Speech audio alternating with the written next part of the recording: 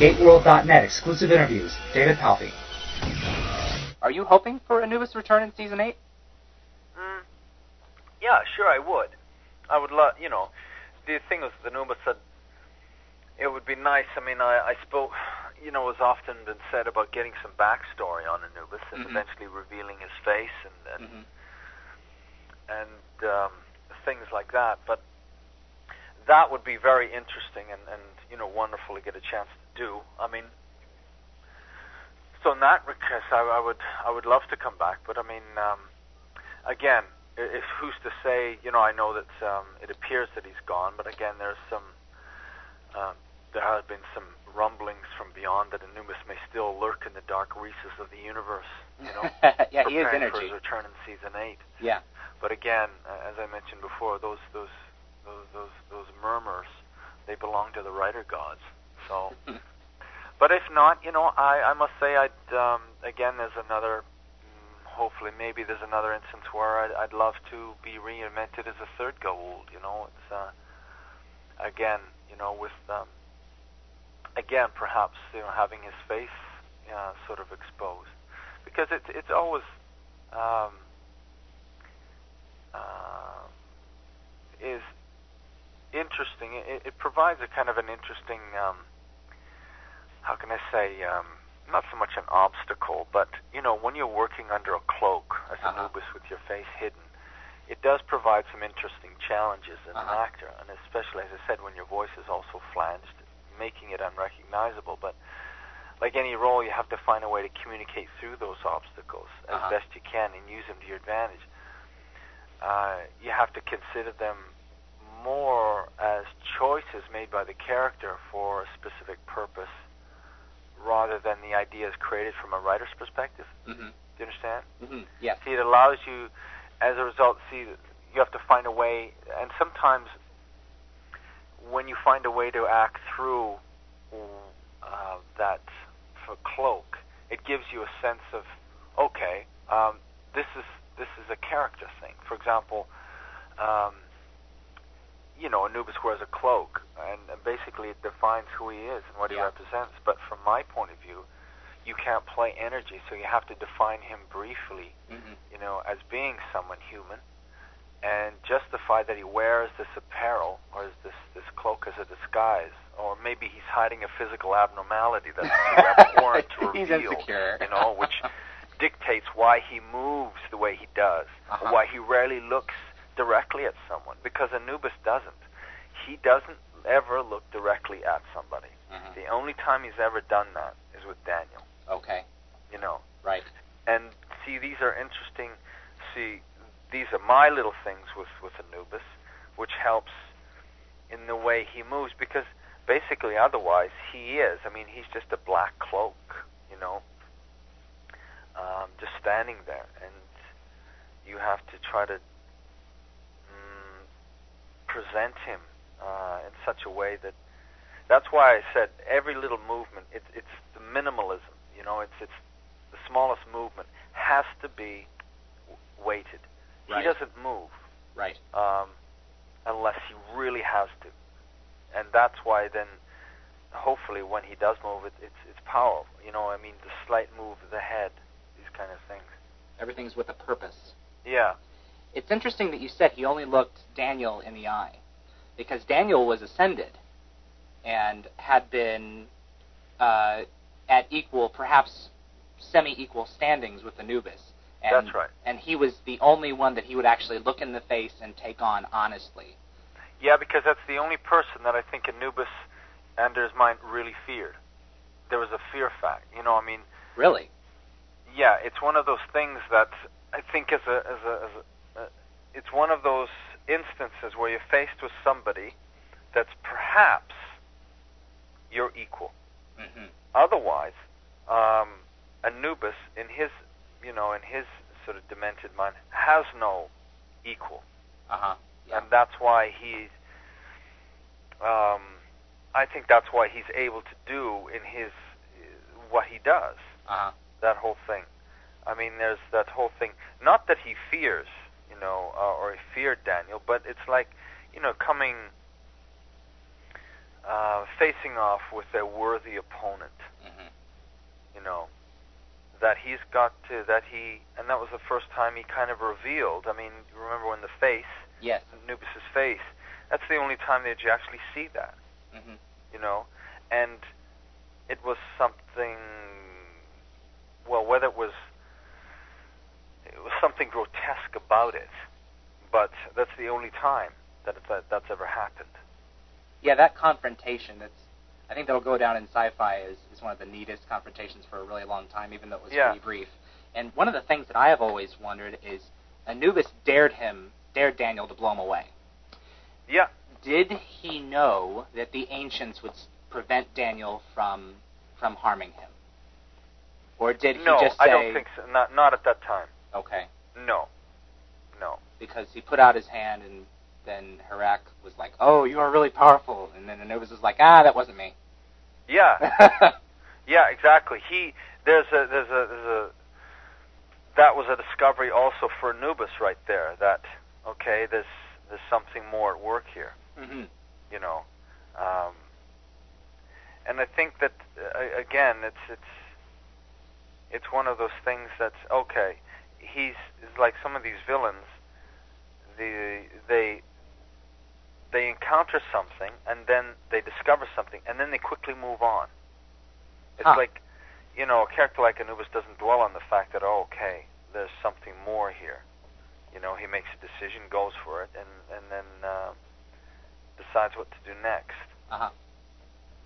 But it's kind of interesting, though. I mean, with Anubis, I mean, I was reading some time ago online that you know, to some people Anubis you know, seems over the top, you know. Mm-hmm. And I have to say that it, you know,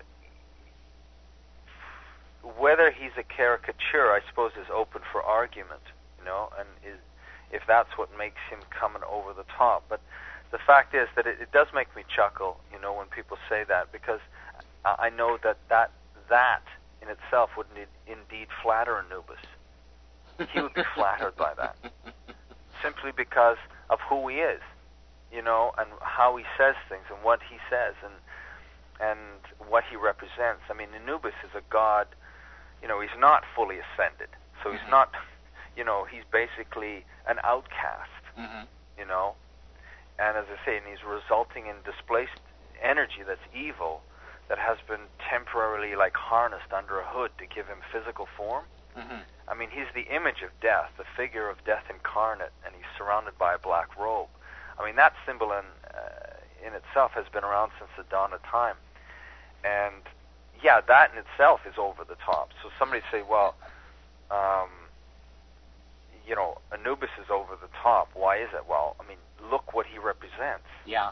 I mean, his whole existence is basically predicated on living up to that theme, and that's a theme that's time immemorial, you know. And of course, as an actor, you've got to work with that. To do otherwise, you know, to underplay that will work against the idea of what he represents, because he's a colorful, regardless of whether you like him in the show or not, he's definitely a colorful contrast to the Stargate team, who represents, you know, what is good in humanity, and it's that time-old struggle of good versus evil. You know, I mean, like he's, and there's a reason why I think that he's, like I said, dressed the way he is. Yeah. Otherwise, well, okay, if he isn't, that's a reason. And of course, because he's symbolic, I mean, just like Sokar, you know, is seen as the devil. Yeah. You know, these are very strong figures, whether they're mythological or not. They are very strong figures that are symbols, you know, and they're very symbolic. With all these gods, they're very symbolic in what they do, and even the way they speak and their gestures. Again, there's a certain grandeur about who they are. Again, not all of them. I mean, but definitely with Anubis and Sokar, because I think with both of these gods, they see them above the others. Whether they are or not, that's questionable. That's open for debate. But what would be very interesting is to get, I always found, to have Anubis and Sokar sit opposite each other and play a game of chess. You know, who would win? I would, yeah, and that's a question, because those two would be very worthy opponents. You know, sure. It would be very interesting.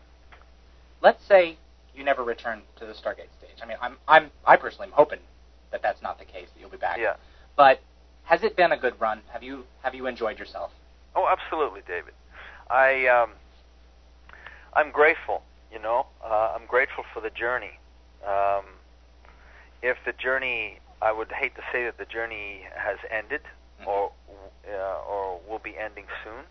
Again, that's up to the writers to decide. But I have had a great time playing these characters, and also being a part of the cast and crew, and come across and having met all these people that make the show, because I don't believe a show would be as successful as it is without the cast and crew. Yeah. They're a good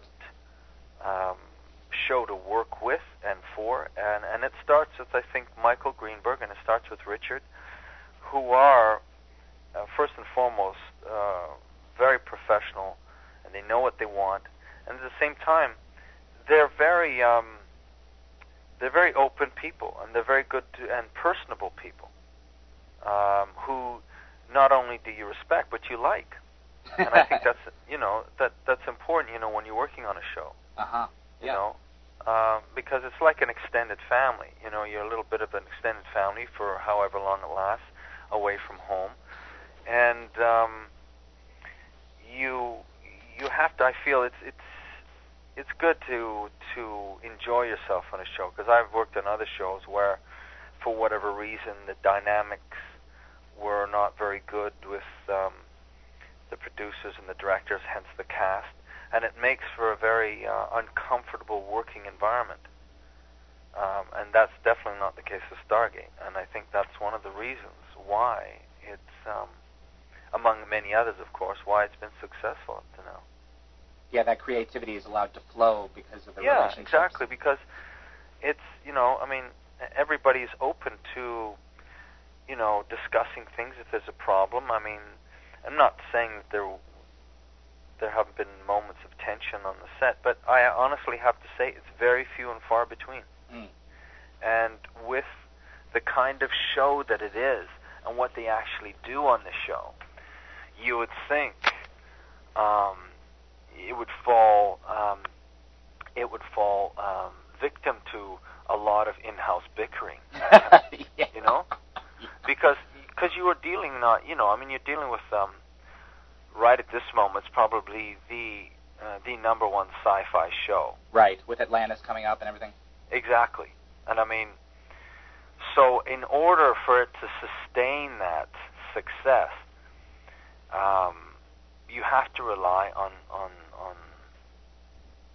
a very clear chain of command that are open to changes, but at the same time, the thing is about this show, it operates like a fine machine. When you get on set, everything's organized. You get there, you get to your wardrobe. Everybody knows exactly what they're doing. They do their job. Everybody's very pleasant.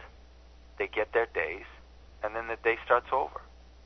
You know, whereas there have been other shows that I've been on, similarly, that are completely the opposite. And what happens is, regardless of how good maybe the writing is or what concepts are being developed, you know, for the idea for the show, if there's a breakdown in command, they don't get their days, and it starts costing more money, and et cetera, and as you know, I mean, that's the basic bottom line, is like, what kind of show can you make, you know, for this amount of money, and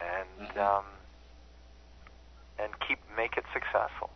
And I think that's one of the reasons, you know, and I think that it also is partly due to the cast, because the main cast, you know, because they're very easy and you know, group to work with, and they know what they're doing. Yeah, they've been going at it for sure a long time. Yeah.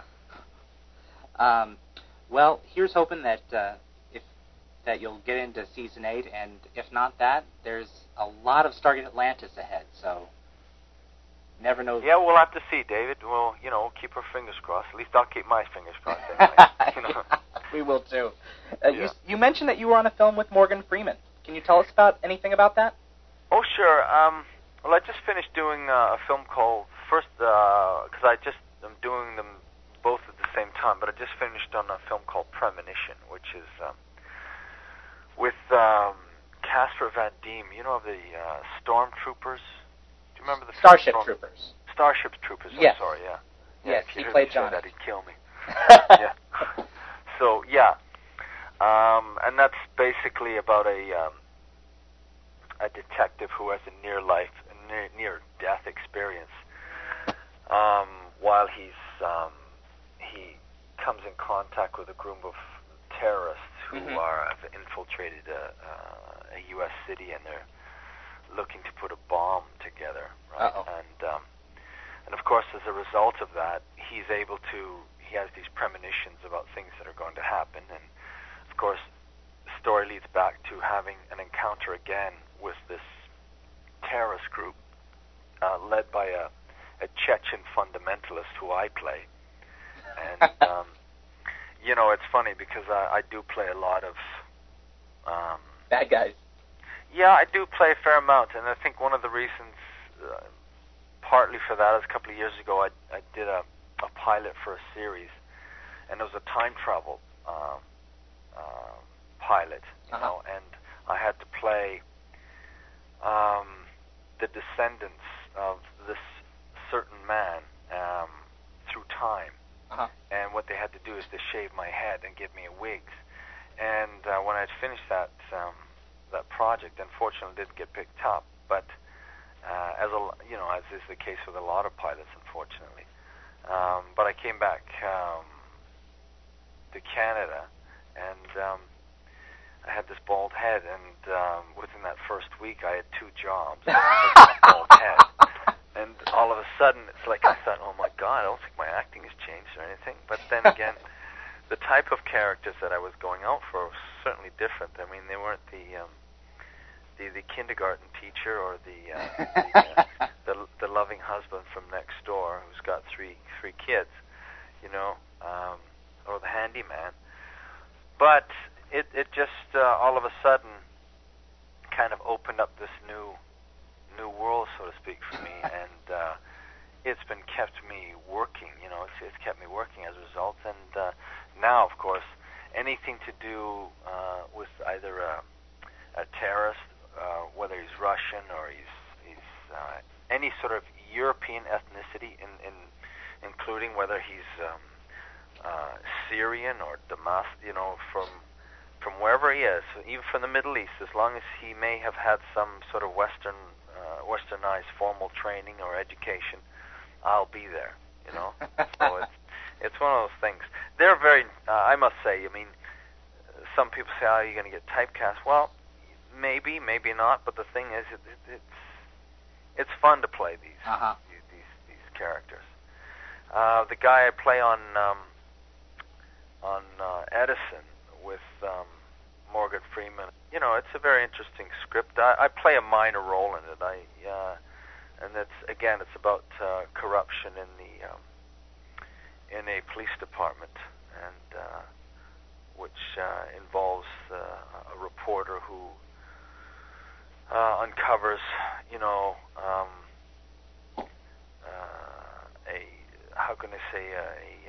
a special hit squad in the police department. Well, you're an inspiration to receding hairlines everywhere. Yeah. And well, that's the thing. You just gotta, if it's receding, take it off. That's right. Take it off. You're not fooling anybody. Well, we look forward to seeing you at GateCon this year. Oh yeah, you coming to GateCon? I personally am coming to GateCon, and look forward to seeing you there again. And, absolutely. You take care, and I'll be talking to you soon. And thanks a lot for everything, David. My pleasure, David. GateWorld.net, your complete guide to Stargate.